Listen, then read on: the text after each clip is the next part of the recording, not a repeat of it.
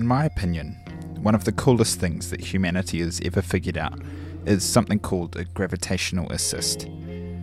A gravitational assist is when we direct a spacecraft or a probe into the gravity bubble of a planet, and it gets slingshotted by the gravitational force. A gravitational assist is great for reaching far corners of the solar system, because they increase the probe's velocity and they can change its direction. In the 60s, NASA scientists saw that the gas giants Jupiter, Saturn, Uranus and Neptune would all come into alignment with each other in about a decade's time. With all four outer planets in alignment like this, they saw the opportunity for a quadruple gravitational assist, slingshotting past one planet and the next, and the next, and the next. An alignment like this only occurs once every 175 years or so. This was the opportunity of a lifetime. And to do it, to go to the edges of the solar system and into that dark night, were two little probes called Voyager.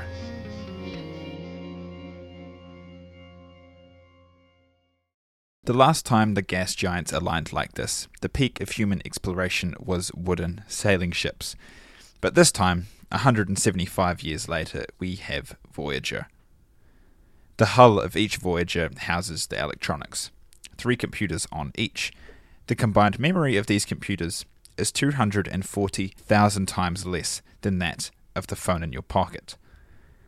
Connected to the hull is a large antenna dish, which always points backwards towards home, towards Earth. With the dish at the palm, 3 long fingers stretch out from the center of Voyager, carrying 100 kilograms of sensors and cameras, detectors, and also the power supply. And running along the cables of Voyager is carefully wrapped aluminium kitchen foil to protect the probe from possible radiation as it sails through space. Despite the Voyager's amalgam look, there is a bizarre humanity to them. They are imperfect, towering machines about the size of a small school bus, but they represent all that we are. They hold our hopes and our dares, and the unstoppable urge to look around the next corner. 4, 3, 2, 1. We have ignition, and we have liftoff. We have liftoff of the Titan Centaur, carrying the first of 2 Voyager spacecraft to extend man's senses farther into the solar system than ever before. As the huge Titan rocket was rattling through the atmosphere, it began to activate the onboard alerts of Voyager, who was strapped to the inside. The intense vibrations were far stronger than the engineers anticipated, and they threatened to destroy the Voyager probe before it had even left home. Well, at least that's what Voyager thought would happen. And so it began setting off all its alerts, its fail-safes and its backup conditions, switching into shutdown mode. When it did safely reach space, it was still unresponsive. A robotic mutiny in the cold clutches of space. Voyager wouldn't respond to any commands posited by engineers on the ground. Voyager 2 was practically dead, and the first chance was blown.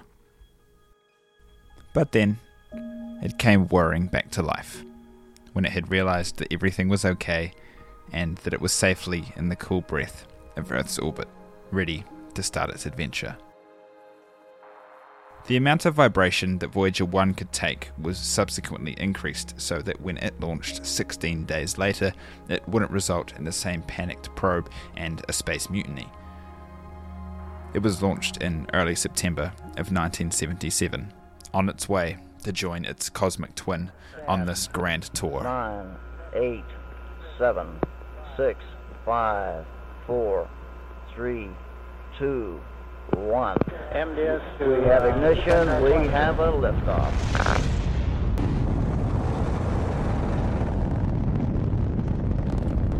This time, though, there was a different problem.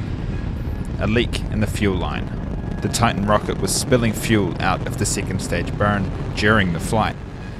This lost fuel cut the Titan short, and so when the final stage kicked in, it realized it was going to miss the target and come crashing down to Earth with Voyager on board. The Titan burned, and it burned, carving through the atmosphere as the world held its breath. We didn't know if it would have enough fuel. We didn't know if Voyager would make it. 3.5 seconds. There was 3.5 seconds worth of fuel in the tank. 3.5 seconds in the Voyager mission, our only shot would have been cut in half. Voyager had barely made it, but it had made it. And now, with both Voyagers in space, a new era of human exploration had begun.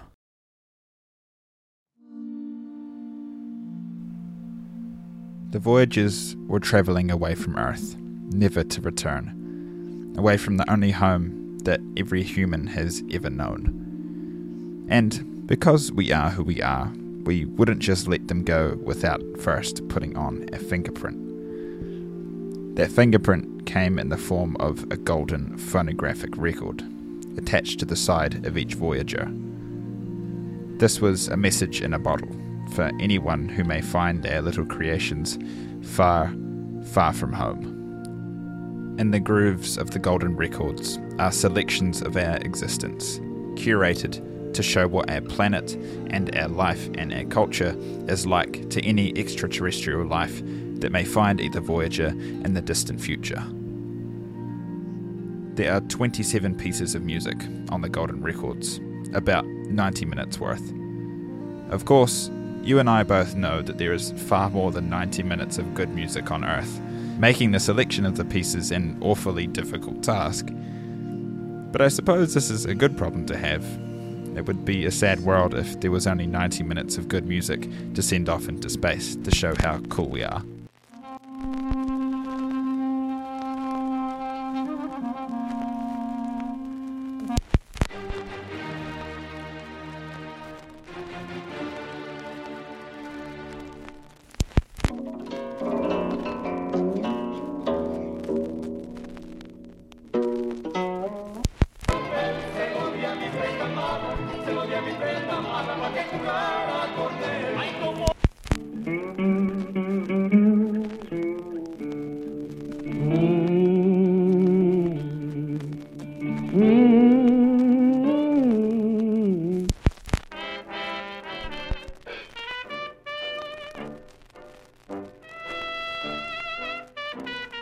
After 1.5 years of peacefully floating through space away from Earth, Voyager 1 was coming up on the first destination of the tour, the grand storm god, Jupiter.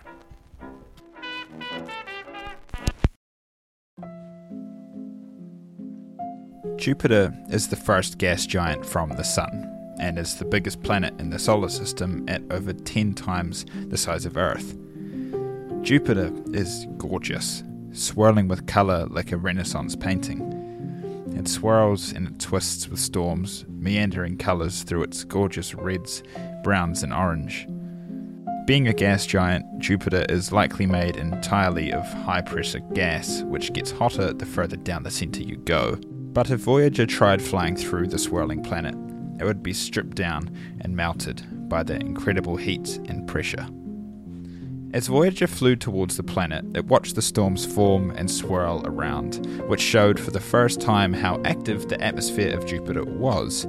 A large storm on Jupiter, called the Great Red Spot, has possibly been active for over 300 years and could swallow 3 planets the size of Earth in its thick orange cloud.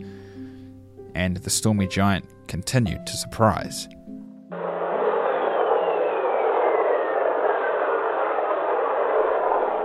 As Voyager got closer and closer, it heard this whistling.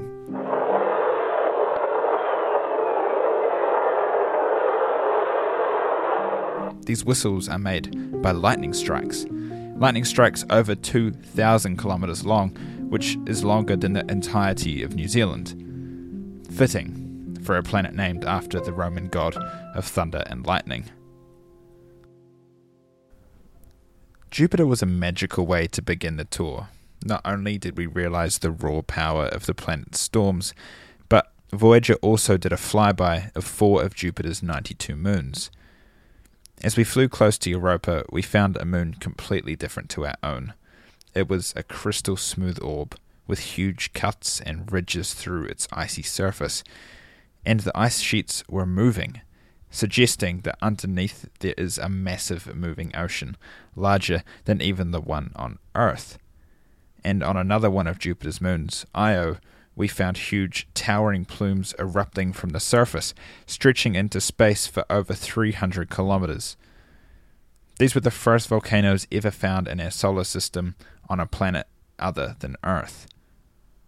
So, Jupiter revealed to us storms that could swallow Earth and lightning that could blind entire countries, an ocean larger than ours, and the most volcanically active world in the solar system. In Jupiter, we discovered how small we were, how unremarkable our planet actually is, even in our own small neighborhood. But there is definitely one thing that is nowhere else in the solar system except Earth. Hello from the children of planet Earth. On the Voyager Golden Records, there are 55 greetings from Earth, spoken in 55 different languages. Friends of space, how are you all? Have you eaten yet? Come visit us if you have the time. Greetings to our friends in the stars. We wish that we will meet you one day. Welcome home. It is a pleasure to receive you. And alongside these greetings and our music, there are 115 images encoded into the vinyl. Some of our world, some of our animals, and a lot of us and the things we make and do and eat and use. Whenever I look at these images, I think of how utterly incredible and terrifying and confusing it would be if we ever came across a golden record from another world. What images would they include? What would they say to us? Would they also send us music? But also on our golden record is something I don't think any other world could possibly send to us. A 1 hour long recording of our brainwaves. These were the brainwaves of Anne Druyan, and during the recording she thought of many topics, like the history of Earth and our civilization and the problems that we face. But she also thought of what it was like to fall in love. So, out there on this little golden record are the brainwave recordings of human love. And that, I believe, is one of the most magical human things we have ever done.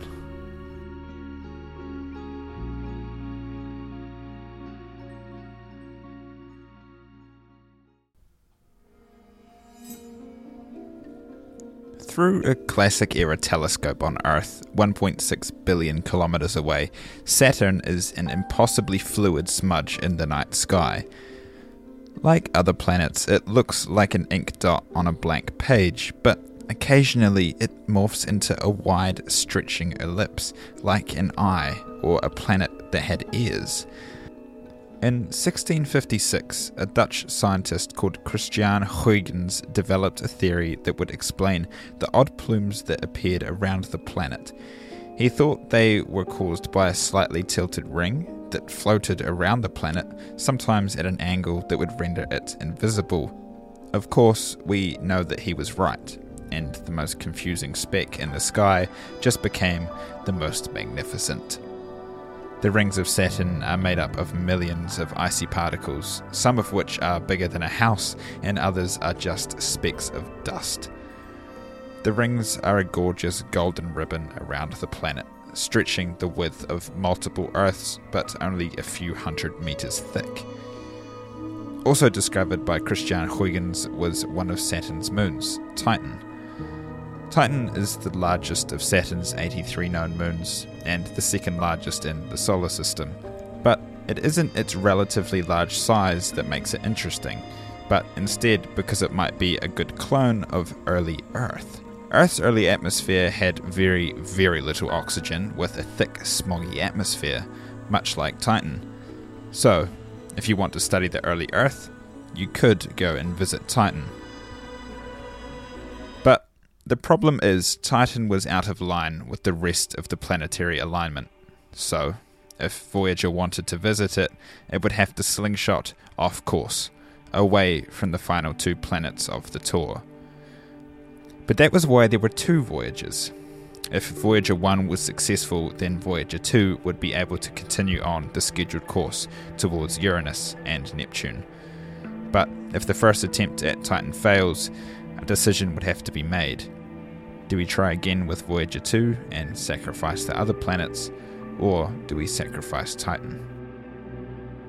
As Voyager took the gravity assist around Saturn, slinging off course past Titan, the mood was an unexciting mustard yellow.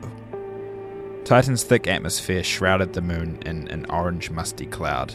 It was impossible for Voyager 1's cameras to pierce through the moon's surface. But Voyager had more than just cameras. It fired a radio signal down which pierced the clouds and provided information on the moon's temperature and pressure, while a spectrometer determined the composition of the moon's possibly earthly atmosphere. In short, Voyager 1 had succeeded, and now Voyager 2 was clear to continue on to Uranus and Neptune. After Saturn, Voyager 2 had a 4.5-year journey to get to Uranus. By the time it got there, it had been sailing space for 8 years. If it wasn't for the slingshots of the gravity assists, then this journey would have instead taken 30 years, and it was another 4 years to get to the final planet of the tour, Neptune.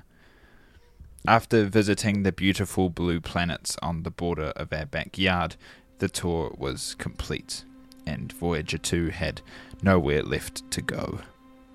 So, for one final adventure, they scheduled a dance with one of Neptune's moons, Triton.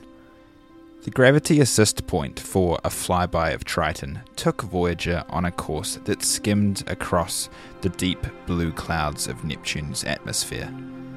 To me, it is extraordinary to think of our own human-made craft sailing the high clouds of a planet so far from our own high seas here on Earth.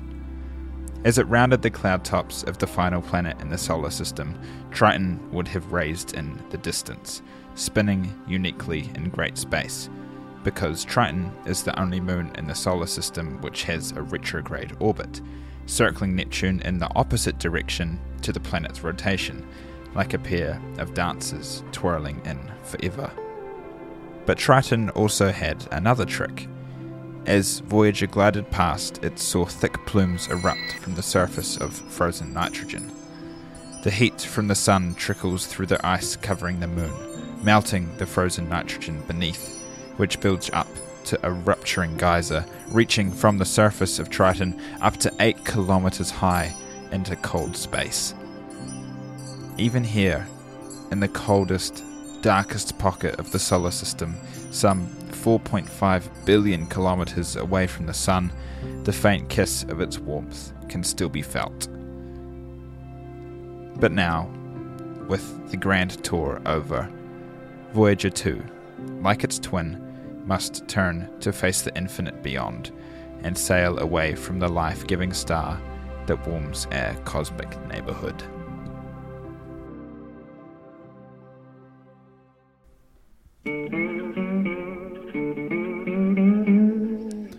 On the 14th of November 1980, Voyager 1 completed its solar system tour. 32 years later, in 2012, it crossed the heliopause, the edge of the influence of our Sun, marking the entry into interstellar space, the gaps between the stars. At the time of writing this, Voyager 1 is 23 billion kilometers away from Earth, the furthest human-made object from our birthplace. And it's still going, carrying our golden record out into the unknown. Engraved in those golden grooves are our photos, our voices, our music, our story and our literal thoughts. Someday, far from now, when the solar system is silent and the sun is dead, the voyagers will still be sailing.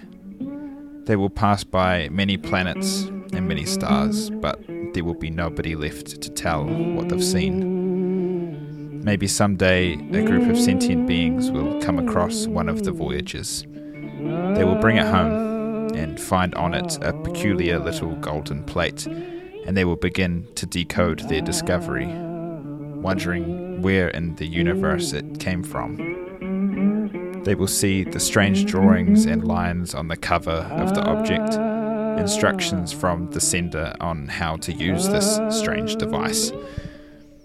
If the beings, if they even be, can decode the cryptic alien instructions, then they may hear our greetings in languages they cannot translate. They may see our images of life forms they will never meet.